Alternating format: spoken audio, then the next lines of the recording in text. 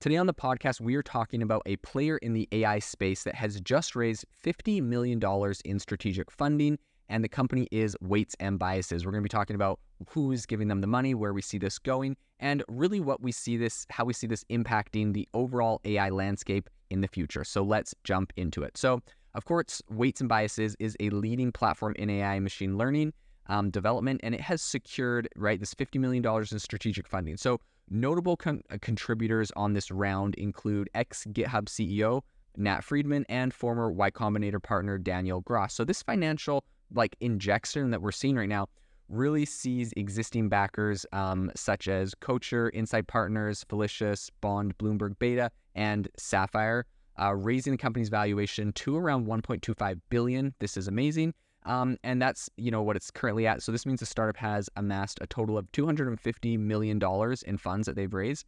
And the latest capital injection, although it's, fairly substantial, is less than the $135 million the company drew during its Series C round. So while their valuation did grow, so this technically isn't a down round, only being able to raise $50 million when their last round was 135 is probably a little bit painful for them. So I think that Livea Shulka, who is the VP of Growth at Weights and Bias, she sees this latest round as opportunistic. She shares, quote, "We believe that giving employees machine learning tools should be table stakes for CTOs and their teams. Weights and Biases places a crucial role in ensuring the development of successful machine learning models, addressing aspects such as testing, security, and reliability," end quote. So I think the origin story of Weights and Biases, if you don't know, it's kind of rooted in the joint vision of Lucas Bewald and Chris Van Pelt. Both of them have previously funded, Figure 8, which is a platform designed to recruit individuals for labeling training data.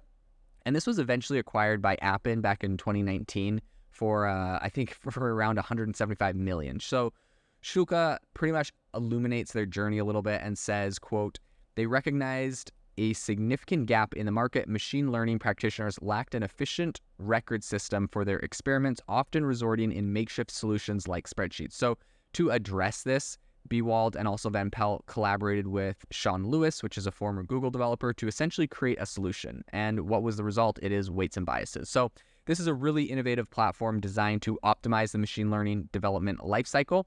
In, I think, today's tech ecosystem, Weights and Biases pretty much exists in the domain known as ML Ops, or machine learning operations.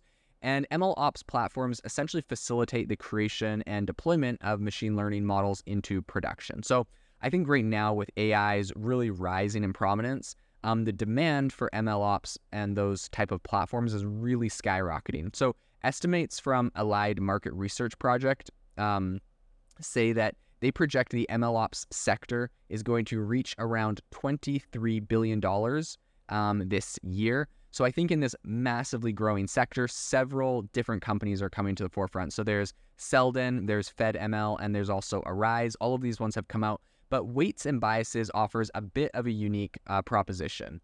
So Shukla emphasizes two distinct aspects of the Weights and Biases approach. So first, every product is co-designed in collaboration with partners and customers, which really makes sure that their needs are addressed.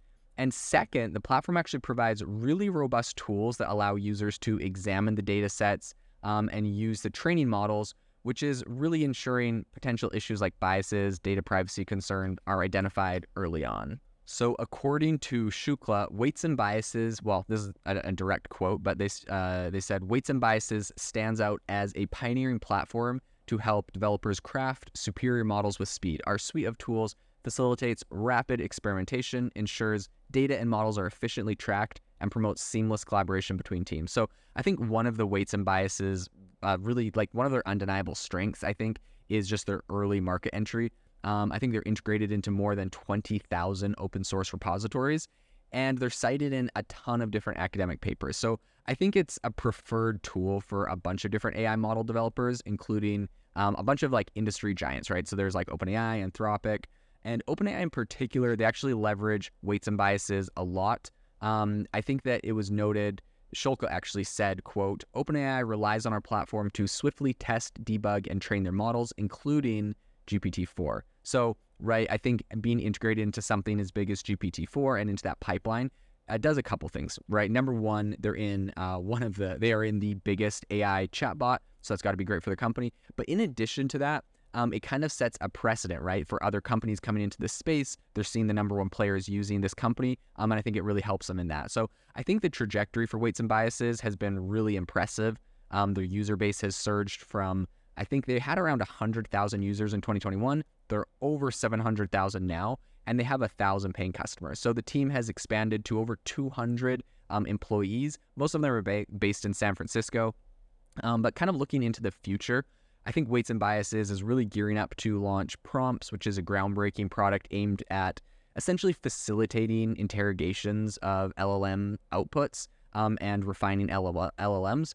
And Shukla sees them as a pivotal step and actually said, quote, LLMs may streamline model training, but they necessitate a more extensive pool of professionals to refine and interface with those models. So I think the future indeed is looking very promising for Weights and Bias, especially as they continue to expand their ML ops and their offerings there. So this is definitely a company we're going to continue watching in the future to see how they grow and impact the industry. Thank you for listening to today's podcast episode, breaking down how AI is impacting your industry. Today's episode is sponsored by AIbox, a no-code AI app builder and marketplace, which just launched a crowdfunding campaign. If you are interested in investing in a new AI startup, you can go to republic.com/AI-box. I'll leave a link in the show notes as well to learn more.